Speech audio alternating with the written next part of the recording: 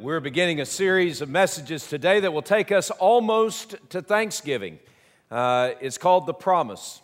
Stories from the Old Testament. We're going to be walking together through the Old Testament each week. And so today I invite you to join us on that journey.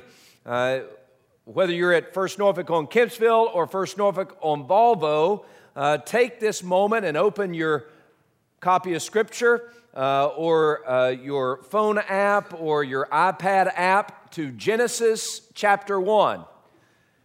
It should be easy to get there. No, just kidding. Genesis chapter 1, it is the first chapter of the Bible. So if you get to the table of contents, take a couple of pages over, and there you are, Genesis chapter 1. While you're turning there, what I want you to understand, I think what God wants us to see today from Genesis 1, 2, 3, and 4, and we're going to kind of scrunch all that together today. What I believe God is saying to us today is that through the record of the beginning, His record of the beginning, God created the world with a promise of intimate fellowship, a relationship between Himself and you and me, His creation, humanity. God created us for fellowship with Himself, and it bleeds through the pages of Genesis 1 through 4. But as we're looking at this, we see God's point of view and how the world came to be. We have God's point of view that He passes on to us so that we might begin to understand the nature of creation. Now, let me break it down just a little bit. Genesis 1 tells us the story of God's creation in terms of His majestic power. In the beginning, God created the heavens and the earth, and everything was void and empty, and out of that emptiness, God made what we have here today. Okay? That's Genesis 1. Genesis 2 repeats the story of creation, but it does it on a relational level, where Genesis 1 talks about God's majestic power, Genesis 2 speaks of God's personal intimacy in relationship, especially with humanity. And Genesis 3, everything changes. And Genesis 4 tells us the result and how that change is lived out in generations to come. As we look at Genesis 1 through 4, I want you to think in terms of this. Y'all know what these things are, I hope.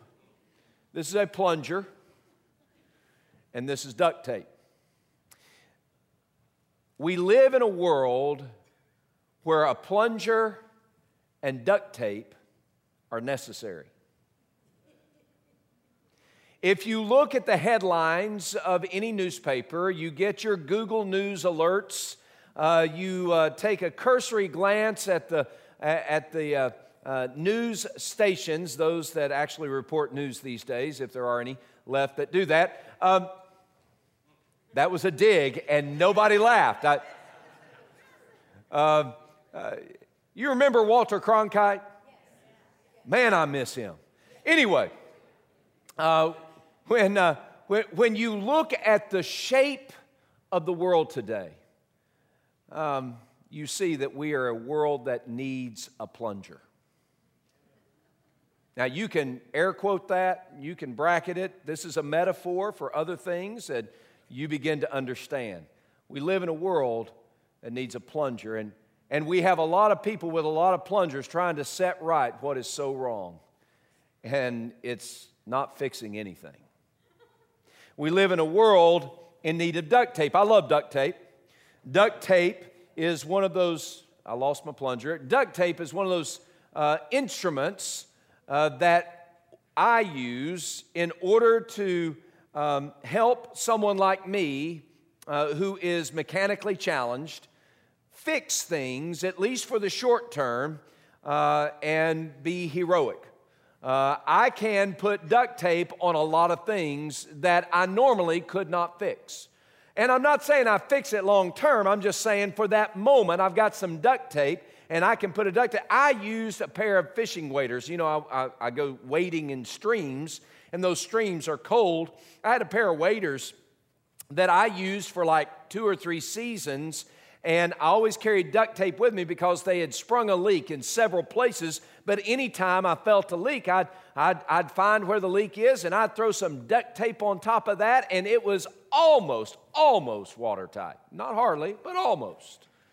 Duct tape's a wonderful thing. You can go to my car, and you'll find duct tape in use. You can go to my house, and you'll find duct tape in use. Duct tape is a wonderful thing, but it's used because there are things that are broken that need to be fixed. When we read Genesis 1 and 2, we see that God designed the world in such a way that duct tape and plungers were not necessary. See, the world was created in a way that was good and beautiful and perfect. In the beginning, God created the heavens and the earth. Day 1, He looked at His creation and He said, "It is good."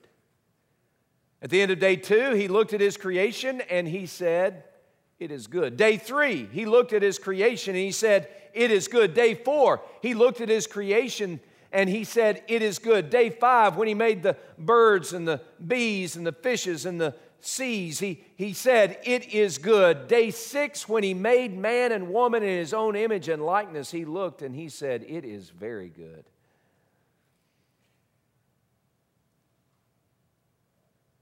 But then everything went very wrong. So as we look at this passage today, as we look at this first story, we need to understand that the promise that is apparent in Genesis 1, 2, 3, and 4 is the promise that God desires, yearns, and works for fellowship. That's how He made us. So let's get down this road a little bit. In Genesis 1 and 2, we see that God created everything. Now, this is not really a statement of intricate cosmology, and if you don't know what cosmology is, you can look it up on Google or Wikipedia. It's different than cosmetology. Cosmology is a study of the universe and its origins, and really when it comes to cosmology, Genesis 1 and 2 is not an intricate, detailed declaration of all things cosmological, but it is a statement of the universe's originator. It is a statement that God made everything, that God created everything, that there is nothing in creation that was not made by Him, that does not find its source in Him. God created everything. He separated the sky from the land and the heavens from the waters above, from the waters below. He separated the light from the darkness, day and night. He separated and made the plants and dug out valleys and the Grand Canyon and pushed up mountains, the Great Smoky Mountains or the Rocky Mountains. He made everything. God created it all, including humanity. As we look at this, we need to understand that there, even in the day that Genesis was written by Moses, even in that day, depending on your dating, somewhere in the 1000 BC range or 1500 BC range, when Moses put this story to paper, God was inspiring him to tell a story that Israel could use to show the other nations that their one true God, the Lord God, Yahweh, is the only creator, that all other cosmologies are wrong and this one is right. We need to understand that. We live in a day and time where there are a lot of different definitions and descriptions of how the universe came to be. Richard Dawkins is one of those smart cats that looks at the universe, has looked at the universe, and he even said that when you look at the intricacy and the beauty of the universe, that it would seem as if some divine mind had put everything together, but Dawkins says that's not the case. It's just by chance. It's like taking a Swiss watch, a watch with the precision of a Swiss watch, and taking it and smashing it into 1,000 pieces and putting it in a paper bag and shaking it together for an hour and rolling it out on the ground and expecting that watch to be put together in its perfect place. Now that's what Dawkins says really happened, that kind of chance is what created where we are today, the ability to think and speak, your ability to sleep right now or laugh. Dawkins says it's just chance. Other cosmologies say it's an amalgamation of other gods, some forces, supernatural perhaps, or gods in the plural that combine together all their wicked forces or good forces, and they combine together and with a great clash create the universe. And the universe really has no purpose other than a provision of just maybe even a mistake, according to some cosmology. All these different ideas are chance or just some divine mind actually in the force, but not really personal. That's not what we read in Genesis 1 and 2. Genesis 1 and 2 says that God, the real God, the only true God, He spoke and the universe came into being. That God is distinct. He is not a created being. He is the creator of all things. That He is majestic and His majesty is displayed in the resplendent, ordered diversity and beauty of His creation. That God is powerful. In Him, all the forces of the natural world find their starting point, whether it's the inescapable gravity of a black hole or the incomparable heat at the center of a star. All those forces, forces of the natural world find their origin, their source in God. He is powerful, but God, who is powerful, who made everything out of nothing, this God who is powerful is also the God who is good. He made it and He said, it is good. It is good. It is good. It is good. It is good. It is very good. The God who made that which is good is the God who can only make good, because there is the absolute absence of evil in Him. The reason what God touches is good is because He Himself is perfect good. So when we look at creation as it originally was, God made it good, including you and me. Can you imagine? That's the Adam and Eve song that we were listening to earlier. That you said that you would see me for all that I am and still say that I am good. It's because we were made in the image of God. Today, as we look at how God created everything, I want you to understand a couple of things, and this is a quick kind of summation, but if you want good, then you need to let God do it. If you want good, if you want your life good, then you've got to go to God, who is the source of life, and submit yourself to Him and find that good. See, so for all of us, and far too often, we take our duct tape and we try to piece together a life and say it's good, but it's broken still, and it's fractured still, and it's limping along, and it's not good, not the way God intends. We're trying to manufacture life, and God says, if you'll just turn to me, just come to me, just depend upon me, I will make it good. God don't create no junk. So if we want a good marriage, stop trying to duct tape it and submit it to a living God. You want satisfaction in your emotions and your relationships. Stop trying to duct tape it.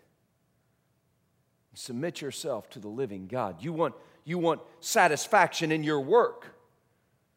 I mean, God created us with this purpose to till the ground, to have dominion over the earth and subdue it. He gives us purpose. If you want to have purpose in your work and satisfaction in your work, stop trying to duct tape it yourself. And submit yourself to God, who makes good.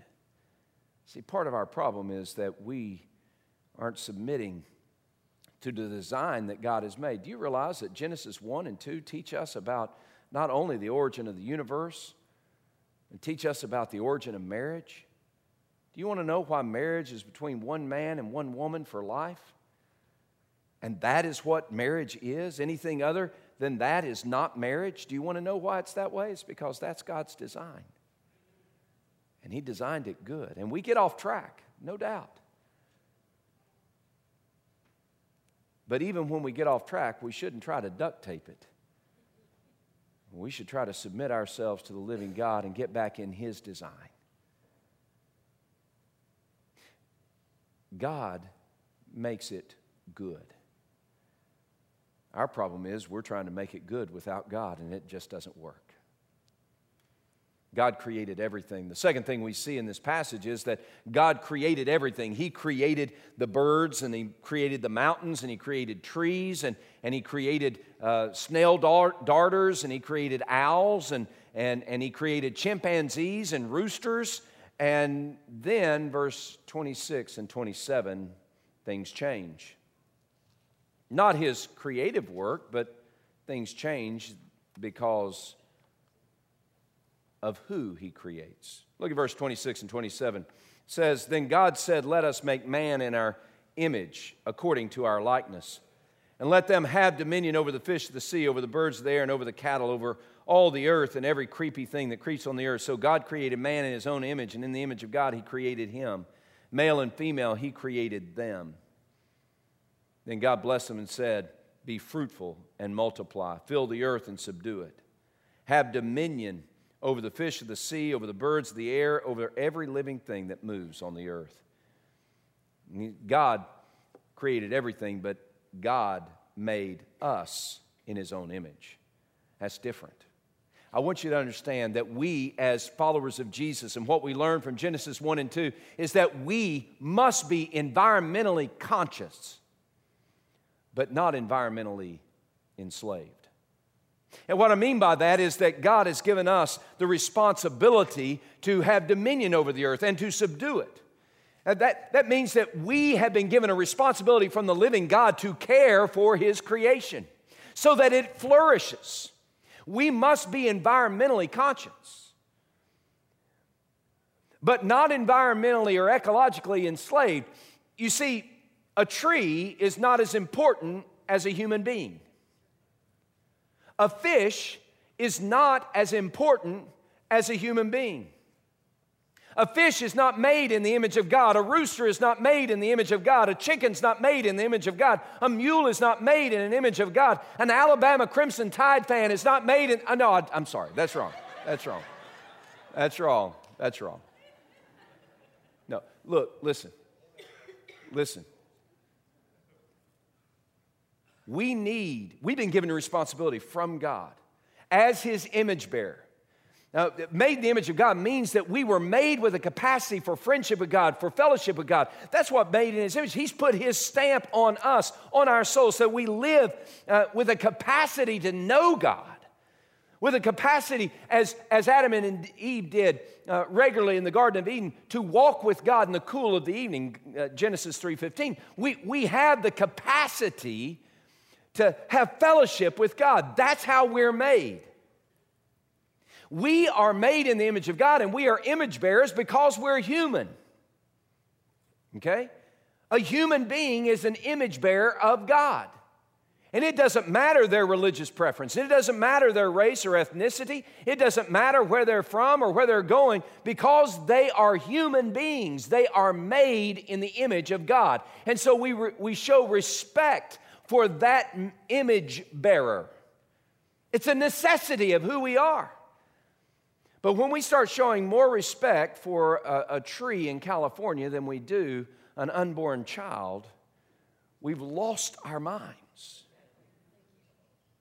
We've lost it. Hear that, baby? Made in the image of God. God puts His stamp of priority and passion upon every human being. He values you. You're made in His image, but you're made in His image so that you can live a certain way, according to His design. Do you see the commands He gives Adam and Eve? He says, I want you to subdue the earth. I want you to have dominion over the earth and subdue it. Later in Genesis 3, He says, you're going to have to till the ground. There are assignments that God gives us that we fulfill as His image bearers, that we are called to give leadership so that the whole world of creation flourishes for the glory of God. That's our design. When you work, you're not just working to get a paycheck. You're working for the glory of God. That's what an image bearer does. There's a function to fulfill. God has made you in His image so that you might know Him, so that you might have purpose in how you live your life. And here's the message that I would say about being made in the image of God. We find our greatest delight not in living life our way, but in living life according to His design. We get off track. We get in trouble. We get messed up. We get overwhelmed with despair and hopelessness when we decide that we're going to live life according to our design rather than God's design. One of the problems that we have here in this church is that we've got a group of people in this church, I'm included in that group, and so are you, where we decide, I want to do A, B, or C, even though God says, I want you to do D.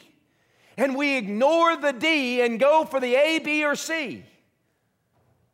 And we wonder why we're so distressed and filled with despair. It's because we're not following God's design. As one who is made in the image of God, given the assignment to fulfill the design that God has made, here's where our delight comes from. It's not in doing life the way we want. That leads to disaster. I want you to hear this. God set the universe in order and populated it. He gave humanity purpose and freedom and limits. He said you can eat of anything in the garden except for a tree. One tree, one fruit from one tree. He said you can eat anything else but not that tree. He gave purpose and freedom and limits. He provided community for humanity, intimacy with Himself, and in the midst of all the glorious provision of paradise in the Garden of Eden, the most catastrophic crash erupted into the good creation that God had made. Sin. Look at verse 6 of chapter 3. So when the woman saw that the tree that she wasn't supposed to eat from, when the woman saw that the tree was good for food and that it was pleasant to the eyes, a tree desirable to make one wise, she took of its fruit and ate and gave it to her husband. And immediately their eyes were opened because they had sinned against God, and they took out their duct tape and they started wrapping up fig leaves to cover their shame. And it didn't work. And God came walking along in the cool of the garden. He's called out their name, and they're hiding from the one that they used to have intimate fellowship with. Why? Because sin destroys everything except for God's grace. I want you to hear this, and I don't have to spend a lot of time on sin because we know its consequence and its crash, but this is the fall. This is what set the headlines that talk about wars and rumors of war and illness and disease and pestilence and earthquakes and tornadoes and floods and hurricanes. All of this happened because sin entered in Genesis 3. Verse 6. Do you not understand? This is what set this universe in a cracked, shattered status. This is what destroys our relationships. This is what destroys our marriages. This is what destroys our life. It's sin. Sin destroys everything. The wages of sin is death. It destroys everything. Instead of partners in marriage, Adam and Eve became opponents in competition with one another in Genesis 3. Sin destroys everything, and the consequence of that sin has ongoing results. When I was in junior high school, probably 7th, 8th grade, I threw the Dallas Morning News, and that meant that I got up at 4 o'clock in the morning, 4:30 in the morning, folded newspapers, and then went and delivered them, put those newspapers in my bike and my basket, and got on my banana seat bike and drove down the road and threw those newspapers. And depending on what day it was, I'd get home either at 5:30 or 6 or 6:30 or 7 or 7:30 on Sundays, and then I'd put my bike up and go back to bed or take a shower and get ready for school. And so that was every morning, and there was no break in that. My brother also had a newspaper route, and he and I'd get up at the same time. I'd always get up a little bit earlier than he because he's grouchy in the morning. And he was very grouchy in the morning. He was a cantankerous kind of person in the morning, and it was so sad because it was my goal in life to make him smile. It was my responsibility in those morning hours to make sure that he had laughter in his heart. And he would wake up and he would be so surly and mean, filled with vitriol and venom toward me. And I would respond with joviality and dancing and singing. I had not read that book, that verse in Proverbs that says, "He who greets with a happiness in the morning before morning coffee is a sinner against God." I hadn't read that yet, and so I really had a lot of fun with Brett. And usually we would tussle a little bit, and he would throw stuff at me and yell at me, and it was okay toward the end of the time because then we would load up our bikes and then we would be gone in different directions. Well, this morning, it was a summer morning, the whole family was awake. And normally, nobody was awake except for Brett and myself. We were the only ones awake, but this time the whole family was awake, and Brett was folding papers, I was folding papers, and Mom and Dad were getting ready because we were going to pack the car as soon as we were finished with the newspaper route. We were going to pack the car and we were going to drive to Tennessee and get an early start. So we're folding papers, and I'm extra excited because we're going to Tennessee, and I love Tennessee. And so we're folding papers. I'm extra excited. Brett is extra surly. He's extra, cantankerous and hateful and mean, and so I just decide I'm going to do my best to make him happy, and so I sing a little bit, and I dance a little bit, and I laugh a little bit, and he is throwing stuff at me. He's shooting rubber bands across the room. Finally he picks up a whole stack of papers and he throws them at me, and that sets me off, and then we get into a tussle. We get in a tussle, normally known as a fight. We're fighting. And Brett is punching on me, and I'm punching on him with Christian love and grace. And then Dad must have looked out the window and saw us in the garage fighting, because he busts into the garage and he opens the door, and when he opens the door, I remember the vision, the scene.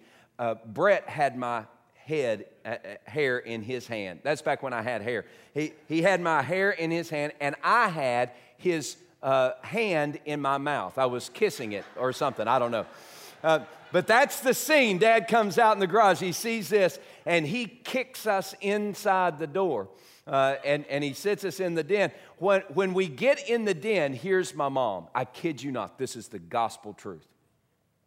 Cain and Abel. Cain and Abel. Cain and Abel. Isn't that great? Kid you not, that's exactly what she was doing. In Genesis 4, we see the story of Cain and Abel, and it's a consequence of sin. Fractured relationships that are born from the toxic fruit of sin. Cain and Abel, in such conflict that Cain kills his own brother, Abel. That's what sin does. Sin destroys everything except God's grace. You look in Genesis chapter 3, I want you to look at verse 15. This is in the middle of a curse that God has given to the serpent, or Satan himself.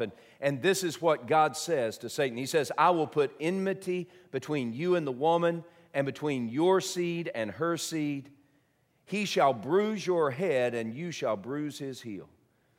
God says there's going to be enmity between the devil and the seed of the woman, who is the promise of God's grace, Jesus Christ. And Jesus, the seed of the woman, is going to crush the head of the serpent, even though the serpent will bruise the heel of the Savior. This is a promise of God's grace from the very beginning, that even though our sin has destroyed everything, God's grace promises rescue. I want you to cling to that this morning, that God's grace promises rescue. That we don't need duct tape any longer or a plunger any longer. God has brought His rescuer to us, Jesus Christ. And even though it would bruise His heel, even though the rescue He provides would mean His death on a cross, He would reverse the curse that sin had brought, that Adam and Eve had inaugurated, and He would provide rescue for all who would by faith cling to Him. Through Adam, sin and death reigned. Yet through Jesus Christ, the gift of grace overflowed to sinners like you and me.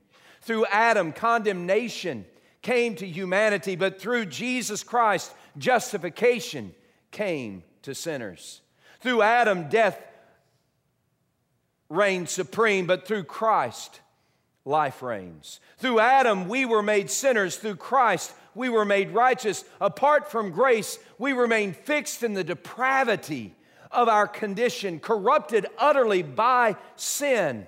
But the promise of God's grace brought to us by Jesus is that Satan will be crushed, death will be defeated, and we will be forgiven and have new life.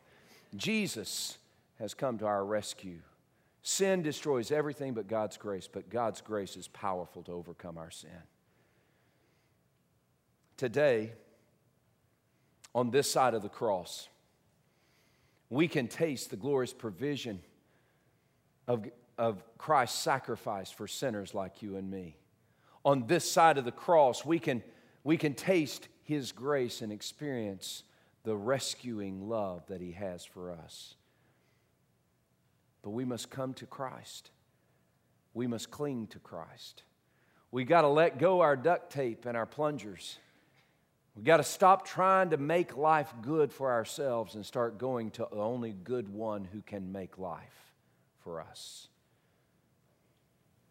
Today, my prayer for you and for me is that we would experience the full measure of God's favor, His grace, for our everyday life, that we would cling to Him. Some of you are here today and you're followers of Jesus, and you have been followers of Jesus, but somewhere along the line you decided that you would pick up your duct tape and your plunger and you would start trying to do life according to the way you think you ought to do life. Guys, I do that too. Make no mistake, there's nothing good that can result out of that. And today, God is calling you as a follower of Jesus to lay down your duct tape, your WD-40, and your plunger. Lay them at the foot of the cross and cry out to the living God, "Oh God, have your way in my life." Some of you are here today and you're not yet followers of Jesus, and you are utterly lost and destroyed because of sin. But you see that Jesus has come to provide forgiveness for your sin. So today I invite you to come to Christ and by faith cling to Him and see His death on the cross as payment for your sin to purchase your forgiveness. See His resurrection from the dead as the new life, the new creation that you need. See, we are dead in our trespasses and sin. 2 Corinthians chapter 5, verse 17 says that if anyone is in Christ, he is a new creation. Old things have passed away, all things have become new. Today, I pray that all things become new for you.